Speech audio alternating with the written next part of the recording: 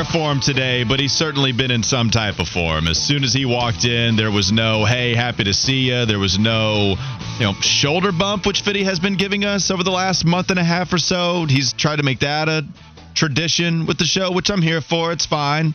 Fitty, as soon as he walked into the Fishbowl, pre-show meetings and all of that, he was spewing about North Carolina football. He told you about it. He tweeted that, hey, get to your radios from 12 to 3 because I will be going to the foul line on this North Carolina loss to Virginia. And now we're about to give him the platform once again. It has been a very big Josh Fitty Marlowe show to this point. Oh, no doubt about it. He's been the star today. And, he just, that pain sometimes, it's like a great artist, man. It makes some of their best albums or paintings or whatever it is after some pain. And I think Fitty today, this performance is definitely him, but I think just the pain and suffering he went through on Saturday night is what has spurred this magnificent achievement of him today. This is what I want to know from the text line. If MC Fitty put out an album because of all the pain and he wanted to express himself, what would that album be? I want to hear some creativity here. Bring in the loss to Virginia, the anger against Mac Brown. What would MC Fitty's album be because of the loss to Virginia and the tracks that we heard from it? Like, that's what I want to know. 704-570-9610. We can think on it a little bit, but everybody else can write in 704-570-9610. You have anything at the top of the dome, or did you want to move on? I nominate Broken Record because, with Carolina, it seems to be the same thing all the time. Every time they get good, you can't trust them. Go scratch yourself. Maybe that, too. Go scratch yourself, North Carolina. All right, let's move on. We'll give more airtime to one Fitty Marlowe. Oh, you missed some Strappy beats, too, while you were gone. We got two more. They were fire, too. Yeah, one of them was. The other one left a lot to be desired. Okay. Did you agree with that assessment? No, I thought both were fire. And I'm not just telling them that because that's my man. I thought both of them were fire. All right. Well, I'm glad he brought some beats to the airwaves, man. I asked him to do it after last weekend, but he didn't do it, and now I'm glad he was able to do it this time when he filled in. So there you go. All right. It's the Live Wire with Fitty. Live wires on the team connect. Get respect for their realness. I know you feel this. The east to the west, up north to the down south. Live wires connect.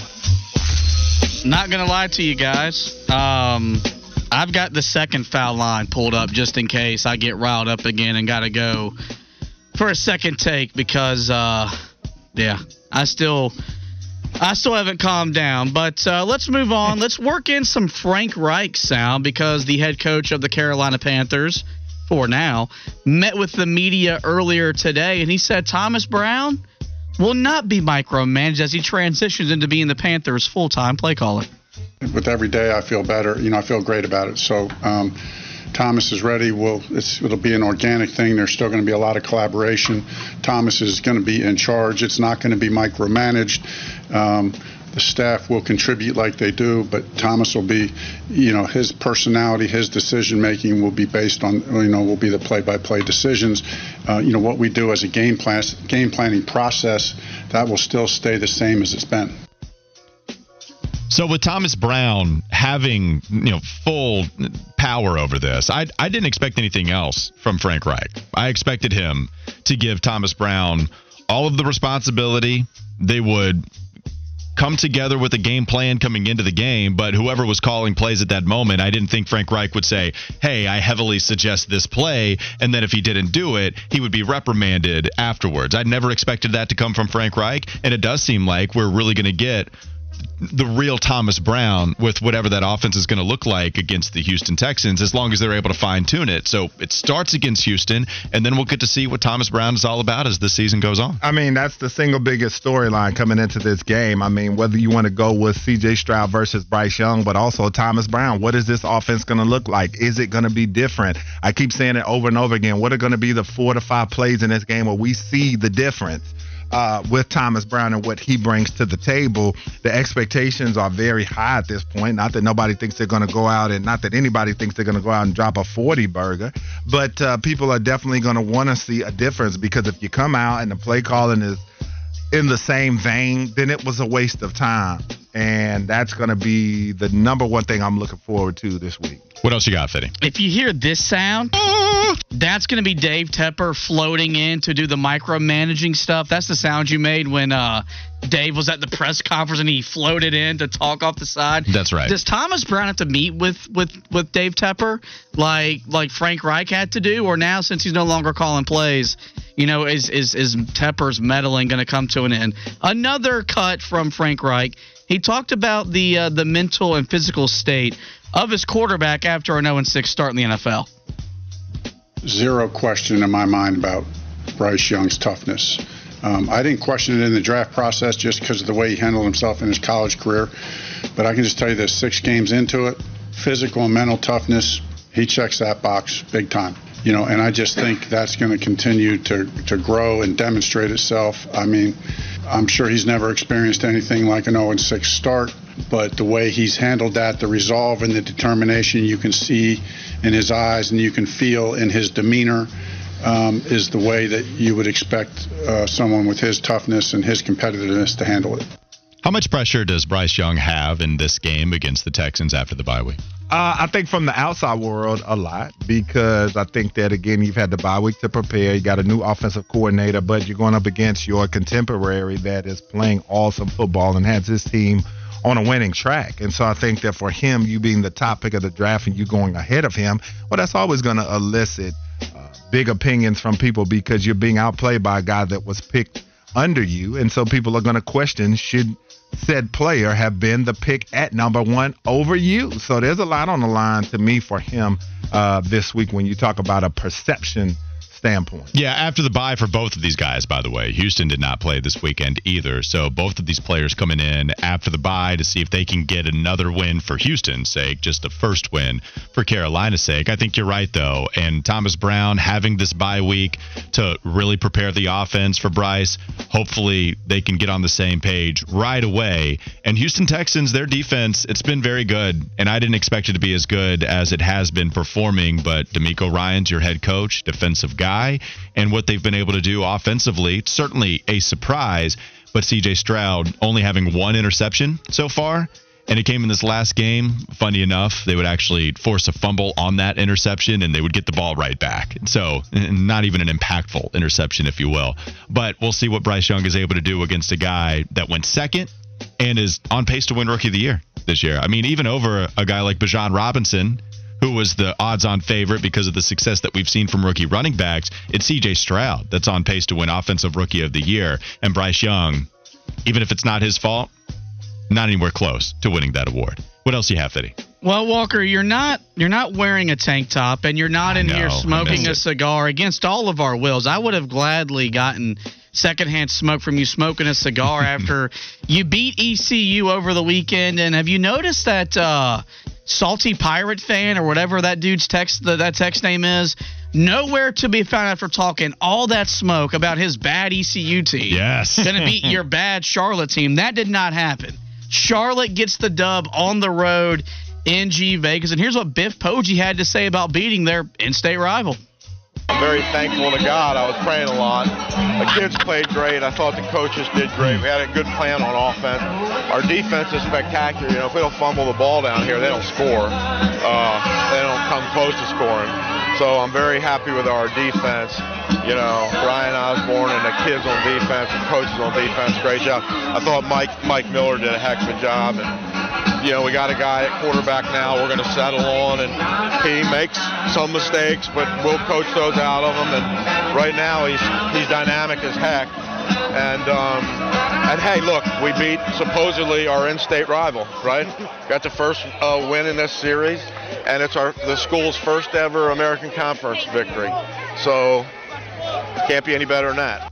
They got a quarterback in Charlotte, and he scored a whopping 10 points on Saturday. Walker Mayo, are you back on the bowl train for the 49ers?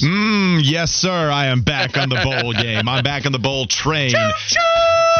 Jalen Jones going to lead us to the promised land after that win against ECU. I told you, against Navy is when I wanted to see Charlotte be competitive and win that game. It did not happen. They did not score a single point. So maybe just a little delayed gratification here. Just postpone what I said a week later, and now I'm happy to see Charlotte competing. I don't know if I fully agree with the good plan on offense. I don't know if I fully agree about just how crazy dynamic Jalen Jones is. But I do understand why they're rolling with Jalen Jones the rest of the way. If Ivy isn't able to complete passes at a high rate, then he doesn't bring to you what Jalen Jones does in the run game. And you need to manufacture some yardage, especially if Darrell Robinson is not going to be available, who is the guy that I thought was going to be the real key to this offensive success if they had any. So I'm happy that they're rolling with Jalen Jones. I'm happy that they got the win. We'll see if they're able to carry any kind of momentum. But clearly offense still a problem. Defense, though, it is real. They allowed a couple big plays against Navy. Here they played well enough for Charlotte to be able to squeak by with just 10 points. So defense is going to hold them in a lot of these games, Wes, and it's just a matter of whether Jalen Jones can make enough plays at quarterback. Yeah, and a win is a win, but you still got to take away some of these facts. The fact that Jalen Jones has had 4 games over 60% passing, but his rushing total of 127 yards equaled East Carolina's total offense. Okay, so when you look at it from that perspective, that was the fewest allowed in Charlotte 49ers history. They forced 7 3-and-outs. They forced 20 points in the last 2 games. And Eyabi Okie-Anoma, he's got 5 sacks now, and he's tied for the 3rd most in a single season by 49ers. So there's some positives to take away from this football game for the Charlotte 49ers. You got to be happy for them, and I would have loved to have seen them smoking those cigars, because Biff said that everybody, staff, that's right, everybody was going to get a cigar, and he said they were going to smoke the hell out of them like they did on the field against East Carolina. But, man, that was a tough watch to look at that football game with the lack of offense with these two squads, man. But kudos. They got the win, and hopefully you never know what that will spark in a team changing morale with a victory like that. You know when their next game is? On ESPN2. Okay. Friday, 7:30 kickoff against FAU. At home, by the way. All right. Going to be there. Going to be cheering on. If they win that game, I'll remember to bring my cutoff. Are you going to wear, the question, though, is because you didn't do it today, are you going to wear a cutoff to the game regardless of how chilly it might be? Because it's going to be a great weekend. We're getting up into the 80s as the weekend comes, so you should be okay. I think you should wear it to the game with the cigar, pregame picture.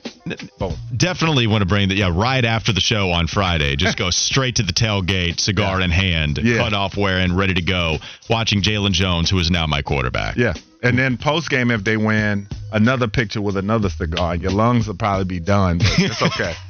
2 cigars, fool buddy. That's too much celebrating. I'm gonna be gassed taking all of those photos. That'll do it for the Live Wire. We'll talk a little more about the Thomas Brown era. How excited are we for it, and what do we expect against Houston? It's coming up next. Wes and Walker, Sports Radio 92.7 WFNZ.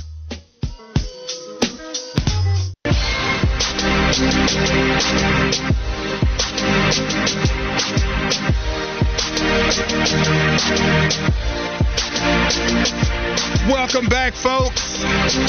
One more segment to go, but welcome in to the halfway point of the 2 o'clock hour on the Wes and Walker Show.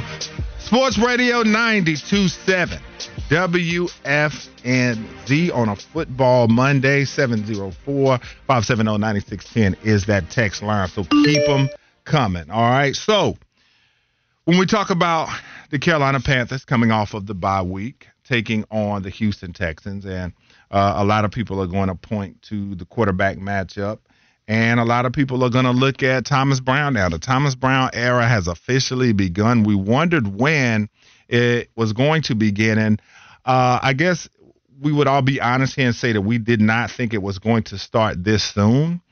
A lot of people thought, and Walker, I'd love to get your thoughts on this. When did you think that this was going to happen? I'm not sure it was going to happen this year. I didn't think it was. I thought you thought it was going to maybe hand it off to him after this season to start next year off? There are a couple of fans that said Frank Reich had indicated this was going to happen at some point. I didn't think that was going to happen this year. I think in Frank Reich's mind, he was going to hand over play calling maybe next season. That's what I thought might happen. But this is part of the reason that you hire Frank Reich. Mm-hmm. If he was the offensive mind, and I don't know if we ever really should have been using QB guru, if you will, but someone that clearly had success with other quarterbacks, whether it be with Philadelphia, whether it be with the Chargers or the Colts. You had success, and players had played their best football with you as their coach, which I think says a lot. So with Frank Reich coming over and being the play caller in Indianapolis for so long, that was part of the reason I thought you hired him. Mm-hmm. So to hand over the play calling duties to Thomas Brown this early, to me, that says this did not go according to plan, which, of course, it's not like this grand reveal. 0-6 was never a part of the plan. Even if you thought it might take a little while for Carolina to compete, 0-6, I didn't see anybody saying they're going to be winless heading into the bye. So I didn't think it was going to happen this soon, and maybe not even this season, Wes. Yeah, and so when you look at this team, 24th right now in the NFL, 294.7 yards per game. They're down from 306 last year.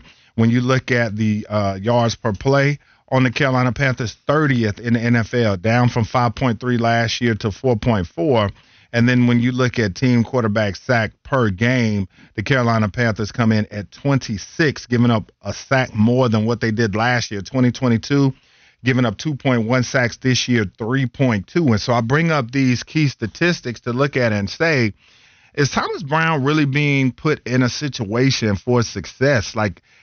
And I know if you're Thomas Brown, you're excited to be able to get the call at any point, and you can look at it two ways. Is this a challenge that you could bring it in, and then we'll have these comparisons that after the bye week they did this, and this improved, and that improved, and that improved.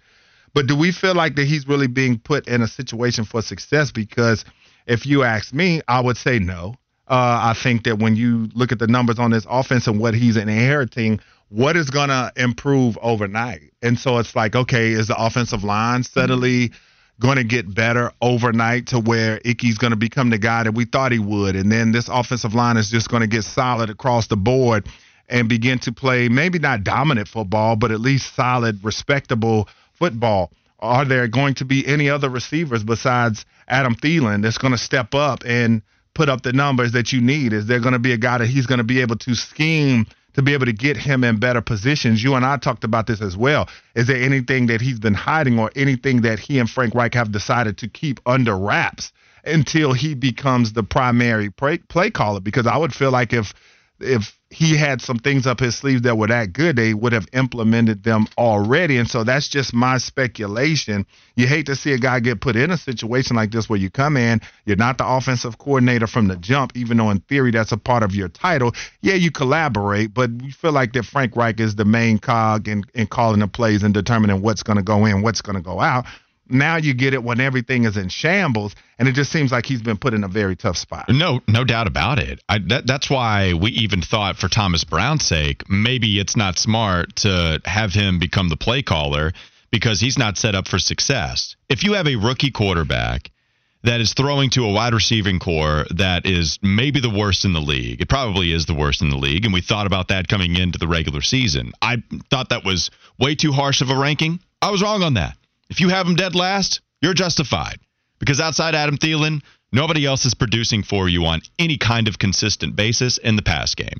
So if it's not Adam Thielen, then nobody else is going to be able to produce for you. If you have that bad of a passing game with a rookie QB, and then you get to, in my opinion, even with the receiving core, still the biggest problem, which is your interior pass protection. It's not like the tackles have been phenomenal.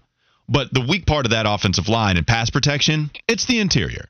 You had Chandler Zavala play, and he was the worst guard in football. You're trying to find out what the answer is when Austin Corbett is hurt. Hopefully he can come back as soon as possible.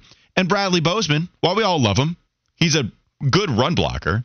Pass protection has not been good. We saw that in the preseason.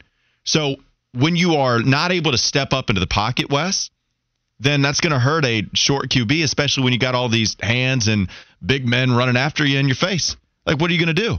You're going to throw a lot of shorter passes to Adam Thielen. Hopefully he can provide the yak. You're going to throw to the wide receiver screens to Terrace Marshall maybe 1 week, 9 out of 10 times. It's going to be very close to the line of scrimmage. And there's only so much creativity I think you can have if that's what you're working with. Play calling, as Mike from Concord points out on the text line, it's not like better play calling is going to lead to a lot of wins, in my opinion. I don't know how much we were questioning the play calling when Andy Dalton was at QB against Seattle. Even if we wanted them to run a little bit more, thought game script kind of dictated them throwing the football a little more. And you had 350 yards of offense. Frank Reich, even if he hasn't been a great play caller this season, he does have evidence of having success in the past. And so I just can't wrap my brain around Frank Reich being an abysmal of an offensive mind. And now that we're going to bring this to Thomas Brown, he's going to be able to figure it out. All that to say, no, I don't think he's necessarily set up for success because of all the problems they have on offense. And so, too, when you look at this thing and the pocket time that Bryce Young has, he has an average of 2.5 seconds to throw the football. I mean, that's pretty respectable. He's been sacked 16 times, knocked down 17 times, hurried 16, and blitzed 40 times. And so when you look at this offense and the possibilities that this offensive line doesn't afford you, even though he has okay time to throw, but it's like, what do we feel like that he can do that maybe Frank Reich cannot? Like, is he going to come in and implement maybe more misdirection? Is he going to maybe, we know the Rams are famous for bunch sets and the concepts and getting guys open, scheming guys open like he does so often to a guy like Cooper Kupp, to where you watch the Rams and you would say, how is Cooper Kupp so open all the time? And he's able to do that. We see what they're doing with Puka as well and how he's been able to assimilate himself in that system. So when you look at this team, and I just keep going back to that word collaborate. And when you talk about how they collaborate, what do we feel like that Thomas Brown's going to be able to do that Frank Reich cannot? Because I feel like that it would just seem very odd to me if Thomas Brown had this whole other stash of plays that he's been waiting to unleash upon the world, just sitting over there waiting until his day came. And so I guess that's the question that you have to ask yourself is like, what is he going to be able to do that Frank Reich couldn't? What was the discussion when they decided to make this move where Frank Reich said, listen, I'm having a hard time with this thing. I'm not doing a good job. Let's put Thomas in and give him the chance because he can do blank. I think you're going to see guys be put in motion a little more. And I don't think it's any coincidence that among the best offenses in the league, you see those guys in motion quite a bit. In fact, Blaine Grizak put out a graphic on Twitter of all of the offenses in the NFL and where they rank as far as putting guys in pre-snap motion. Miami was number one, which even if you watched the game last night, they do it all the time. Yeah. Like Tyreek Hill getting a running start. They're tied in to go to a lead block. Miami, number one, and by a lot. The Rams are second, which Thomas Brown comes from that way of thinking with Sean McVay. Who's third? San Francisco. Who's fourth? Detroit. Are those the best offenses in the league? Well, yeah. So I hope that Thomas Brown, it doesn't mean as long as we have guys moving behind the line of scrimmage and we bring you a little more eye candy, it's spooky season, trick or treat. Yeah. Now we're going to be top four. I'm not saying it's that. What I am telling you is if all these teams, despite having better personnel too, are doing it, it feels like the copycat league that we give this league the title of. You're hoping that Thomas Brown bites a little off that style and applies it to this team to manufacture open wide receivers. Hopefully that can happen. So if we're asking what we could see differently, maybe Thomas Brown starts to implement a little more pre-snap motion. And for those out there who don't know and they wonder, say, okay, well, what does motion do? And we know a lot of you are smart football fans out there, but there's some fans who may not. And so how does that help if he's doing more motion? Well, it does a couple of things. It's, for one, going to help define the play for Bryce Young. That's the number one thing that you want to do with that motion. Once he goes in motion, is it man, is it zone? Now, we know NFL defenses are very spectacular at being able to dupe you, to fool you. They might give you man pre-snap and zone post-snap. But more times than not, the zone is going to give you a picture of what you're going to see post-snap. And then also, too, the motion can sometimes – we know the NFL is a game of inches. Football is a game of inches. And we know not to get into my Tony D'Amato speech from Any Given Sunday, but 1 second too slow, you get it. And so then if you can take a linebacker's eyes off of what he should be looking at his keys for a split second to be able to get a guy into a hole in a zone or to be able to do things like that. And so when Walker brings up a stat like that, yeah, that could be very helpful. A lot of the pre-snap motion, the pre-snap eye candy can help define things for Bryce Young to help him be that much better of a player, and to also maybe free up some guys so they can get that one split second to be able to beat their guy to be able to get a play. So if that's what you're going to get from him, that would be fantastic. No, yeah, and just to be clear, too, like Philadelphia, you know where they rank on this list, which is also really good offense. Mm-hmm. They're 31st on this list. Now, what does Philadelphia have working for them? It's a nasty offensive line. The offensive line, you don't. You're going to have, we have Devontae Smith on one side, a Heisman-winning wide receiver that was drafted in the first round, and A.J. Brown, who I believe has 5 straight games of 125-plus receiving yards. Tied an NFL record with Megatron. So you have those two guys on the outside, and a bright offensive mind, too, seeing that, hey, I think last year, you would see Philadelphia writers talk about this. They made the offense simple for Jalen Hurts and relied on his accuracy while having great pass protection, running the football a ton. They're going to gain ground. That's what their offense does. So if you have that personnel, then great. But when we talk about the other offenses with great weapons too, they just add a little bit more into the equation, and that gets the defense thinking. It dictates coverages. I think that there are some NFL analysts that like it because it helps you pick out what coverage is coming your way. Maybe pre-snap motion is a little too much for a rookie QB, and so that might be something that they're trying to simplify. Carolina, at least according to this graphic, ranks 28th from what I can tell. Mm-hmm. And so, yeah, maybe that does happen, but I wonder, with them having perfected it, and you have Matthew Stafford as your quarterback with the Rams, I don't know if you can do the same sort of thing with Thomas Brown or coming over to Carolina and having what is even still a different QB. Like Matthew Stafford arm strength, it's among the best we've seen in a while. You know, when he was coming out, number one, that we know the side angle that he'll throw from. Can you implement that sort of thing with a veteran, with a quarterback that doesn't have as strong of an arm, and more importantly, is a rookie playing in his 6th game? Well, I think it's even more advantageous to the young guy because, like I said, it's going to let him know pre-snap. It's going to clear up that picture for him. It might not be crystal clear once he snaps the ball, but that's the thing you bring up because that's a lot of what people talked about with Jared Goff early on in his tenure with the Rams and with Sean McVay. They said how they basically spoon-fed him the offense and would try to clearly define his reads for him. Even when you go back and look at a guy like Kaepernick in his early years in San Francisco or different guys like that, you do tend to see a lot of motion because that was the number one way that they said Harbaugh helped Kaepernick early on when he was having all of that success, is that he would try to define the play for him pre-snap by what he did with motion. And so I think that if you are able to do that for a guy like Bryce Young, it will help a whole lot. So here we are just talking about one facet of the offense. I also wonder just how much play action they're going to utilize because I don't think you see a ton of that with Bryce Young as it stands right now. And so motion, play action, just different wrinkles. Miami does both a lot. And it doesn't mean that you're going to be as successful as Miami, but you still, when you go to play action, I think you see a lot of that trying to manufacture yardage with offenses you might not trust as much. So Vikings run a lot of play action. Tampa Bay, under Dave Canales, he runs a lot of play action. The Giants, under Brian Daboll, they run a lot of play action. And so I think Kirk Cousins is different, but like with Baker Mayfield, with Daniel Jones, running a lot of play action, they're trying to manufacture some yardage with guys like with QBs that maybe you don't trust as much. It doesn't mean that we don't trust Bryce Young. It's just hopefully a good way to get this offense and find a way for them to be more productive. Yeah, no doubt about it. And so UNC grad 2001 asked, since I played or whatnot, how does this change to Brown affect the locker room? That's an interesting question. And so we know that these guys are NFL players. They play for pay, and they're going to go out there. They're going to go out there and give it 100% their all no matter what. But I know you guys, don't want to hear that out there, text land, some of you.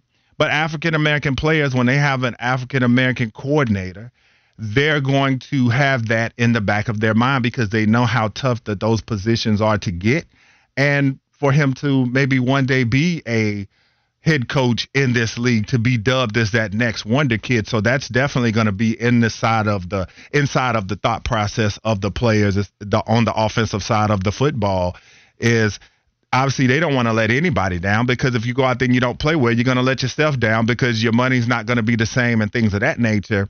but those guys still feel like, hey, man, we don't get a lot of African Americans in this position, so they're going to have that on the back of their minds too. So to ask what that's going to do in the locker room, that's going to be part of the thought process for the players on that offense as well. And then I think too, they also are going to feel like that this is a fresh start, so to speak, as far as Thomas Brown calling plays and him stepping in as the new guy. So I think it's a mix of a few things, but to let you in on what guys would be thinking, that's certainly a part of the thoughts of those players. But really quick, I was going to ask you, do you feel like that there will be any personnel changes along with Thomas Brown? Like, is there going to be anybody that we see take a surge with him stepping into that role, maybe some guys that he's been waiting to unlock the potential of? Without using the trade market, Chuba Hubbard is the first guy that comes to mind. Is Chuba going to be the lead dog in the backfield compared to Miles Sanders because Chuba's just been that much better running the football? That's the easy one to go to. I don't know where you go to as far as a wide receiver is concerned. Yeah, I said I thought Mingo could be a guy that could maybe break out a little bit. I feel like maybe TB. Would love to see it. Yeah, maybe TB could unlock him. But Fitty, last flash of the day. Let's do it. Fitty.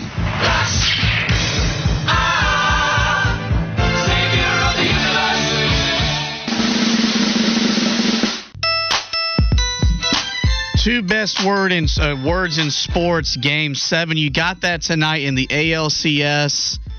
Astros hosting the Rangers. The road team have won all 6 games so far. And the Rangers are putting their faith and trust in Max Scherzer to clinch them their first AL pennant since 2012. The same pitcher that gave up 5 runs in less than 3 innings of work. I think it was in Game 4, the game that he started. NLCS Game 6, the Phillies back at home, chance to clinch their second straight NL pennant. Kyle Schwarber now owns the record for most home runs in the NLCS after what he's done so far this postseason. So we're getting closer and closer to the start of the World Series. I think both pennants will be clinched tonight with the Phillies winning the NL and the Astros winning the AL. I would agree with him. I think so. I mean, I think Houston, they definitely had a letdown last night, but I feel like that they're the better team. I think they get it done. And then the Phillies just seem to be a team of destiny at this point. Yeah, what a great series, by the way, that we have in both of these. And Phillies could have already taken care of business had we not seen the Craig Kimbrell meltdown a couple of games ago. And how weird is it to hear that? When he was suiting up for the Braves all those years ago and has even had Cy Young-worthy award seasons with a couple of the stops that he's made, you feel good when Craig Kimbrell takes the mound, but against the Arizona Diamondbacks, allowing them to come back. What was it, Fitty? Was it 5-2 lead? Yeah, 5-2. They end up losing. Woo! They end up losing 6-5, and then the Rangers, they could have wrapped it up too. Did y'all see Game 5 where they pitched Altuve? 2-1, nobody out. He hits a 3-run bomb. I know the math tells you not to walk him. I'm walking him. Make somebody else beat me, not this 5-2 giant that makes that play every single time, man. All right, well, when we come back, we'll get a little bit more into the baseball discussion, and we'll close this thing out on Sports Radio 92.7 WFNZ.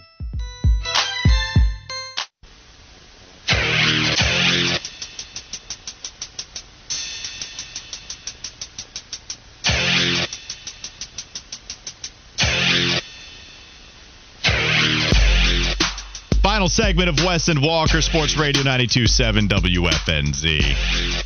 Among the comments that Fitty has uttered off the airwaves, one included over this past break. Guys, I was so mad, I got to tell you, I was afraid to go to sleep on Saturday because I was afraid I was going to dream about the North Carolina loss to Virginia. That's how bad it got for one Josh Fitty Marlowe. We also asked about an album that MC Fitty would release. Because as you brought up, a lot of artists will release albums, release songs based off of their pain. Mm-hmm. So I asked the text line, what would MC Fitty release with a pain album? 704 said Mac 10-1, The Virginia Chronicle. Horse Show Dad said Deja Vu would be the album. Big Cat Dan said like that. Dynamite would be the album. Maybe because your feelings are explosive about it, something like that. Daniel from Concord, another one Bites the Dust. Panther Bo, Straight Outta Monroe, Lil Country's version Okay, I like that. And 980, the Tar Heel Blues. Now, I don't know if he meant to spell Heal, heel blues, trying to heal based off of this process. And then 980 also made a very astute observation. Fitty out here playing his feelings with music today. We Won't Get Fooled Again. You play that from The Who into believing in a Mac Brown. All right, we're not going to get fooled again with this North Carolina football team. Tell me the truth. Were you dynamic enough to play that on purpose? How we won't get fooled again? I wish I could. I play my music in a certain order. That was just the song that was next in the rotation because I'm playing my music this week. Because we all have a music folder where you have a music folder. Wes has one. It's awful sure of himself. Huh? I'm playing my music. I was back in my folder today, and that was the next song that came up. But it's not inaccurate, man, because that. It's not an accurate, man? What did you say? What they said was not inaccurate. Not inaccurate. Because, man, there's just when you live and die with a team, and I live and die with UNC. You usually don't with football, though. And I usually don't. But, because of Drake May, man, it's been different. I've been in that stadium to watch them lose to Georgia Tech and Virginia in less than a year. You know how heartbreaking that is? This one was heartbreaking. I'm not even going to hate on you for this one. Yeah. I know Georgia Tech, too, having a couple losses that you've suffered, I get it. This one is particularly bad. Look, I'm not one with the foul language. Saturday was all-time bad. I'm sure it was. There were some things that I said publicly that I was ashamed of. I believe the second half of that statement. I do not believe the first part where you're not one that has bad language. Speaking of fears, I did want to tell this story real quickly. So I had a new fear unlocked for me over the weekend. And I didn't get to it in getting off the bus, but let me tell you, I have a new fear of Yellow Jackets and drinking beer surrounding Yellow Jackets. So I don't know if anybody has this experience going up to Lake Wannalooska. Don't know if anybody has that. But lots of Yellow Jackets surrounding that area, like a ton, to the point where we really couldn't even go outside at some points because there were so many. Now, it's cold. They're not real fast. I think it does slow their aggression. But these guys are vicious little monsters. And so when I went out there, I had a beer in hand. They're attracted to the sugar. They're attracted to whatever is, in the drink that you have at that point. Some people were drinking seltzer. Some people were drinking soda. Some people were drinking beer, whatever. It's attracted to whatever you have in your hand. So we all go back inside, and I think I'm safe. And yeah, it happened, Wes. I took a drink of my beer, and there was a Yellow Jacket in there. Oh! And how I know there was a Yellow Jacket in there is because as I was drinking it, it stung me at the back of my mouth. Oh, no. So, pain instantly. I cough it up in front of somebody who I'm having a conversation with, and out comes the Yellow Jacket, still surviving, hurt, but still surviving, crawling on the floor. And you talk about putting a damper in the mood where everybody just had to take a little break from drinking. Certainly happened to me. Certainly happened to a lot of other people. I had to go to the bedroom, chill for a little bit. It hurt. It was like I had this dry area in the back of my mouth. Like I couldn't drink anything. Man, it was off. I'll be soft on that. But a new fear unlocked. I know they were surrounding it. I checked outside. I was making sure. But once I got inside, it was still in there.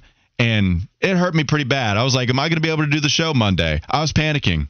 I was like, wait, what's going to happen to me once I have to hop back onto the mic? Luckily, it was over within a few hours, and I don't know if I overreacted, but I was certainly scared at the time. Didn't your mom ever tell you to watch out where you put your drink down at? I guess not. What'd you do? You try to get some Benadryl or something like that? Like, what'd you? I was a little worried. I definitely took some Benadryl to make sure that I was getting rid of any allergic reaction, and then I just had to lay down. What happened? Did you just violently jerk as soon as you felt it sting the back of your neck? No, but I realized, oh wait, there shouldn't be any pain surrounding this, and so yeah, that's how it happened. Man, I'm sorry for you. I appreciate it. New fear. I'm going to be checking a lot more, and no, I'm not allergic. If I would have been allergic, then I would have had a hospital experience to tell you. Yeah, the bad place to get stung if you're allergic. All right, that'll do it. That'll do it for an angry Josh Fitty. Marlowe, maybe that won't do it. I'm sure he'll be angry the rest of the week, but at least we got over the initial outburst there. For Wes Bryant, I'm Walker Mail. Thanks for making us your 12-3. Listen today. We will hand off the baton to Kyle Bailey alongside Smoke. Well, howdy there, Ludwig. y'all. Kyle Bailey here. There he is. You can continue to listen to his voice right here on Sports Radio 92.7 WFNZ.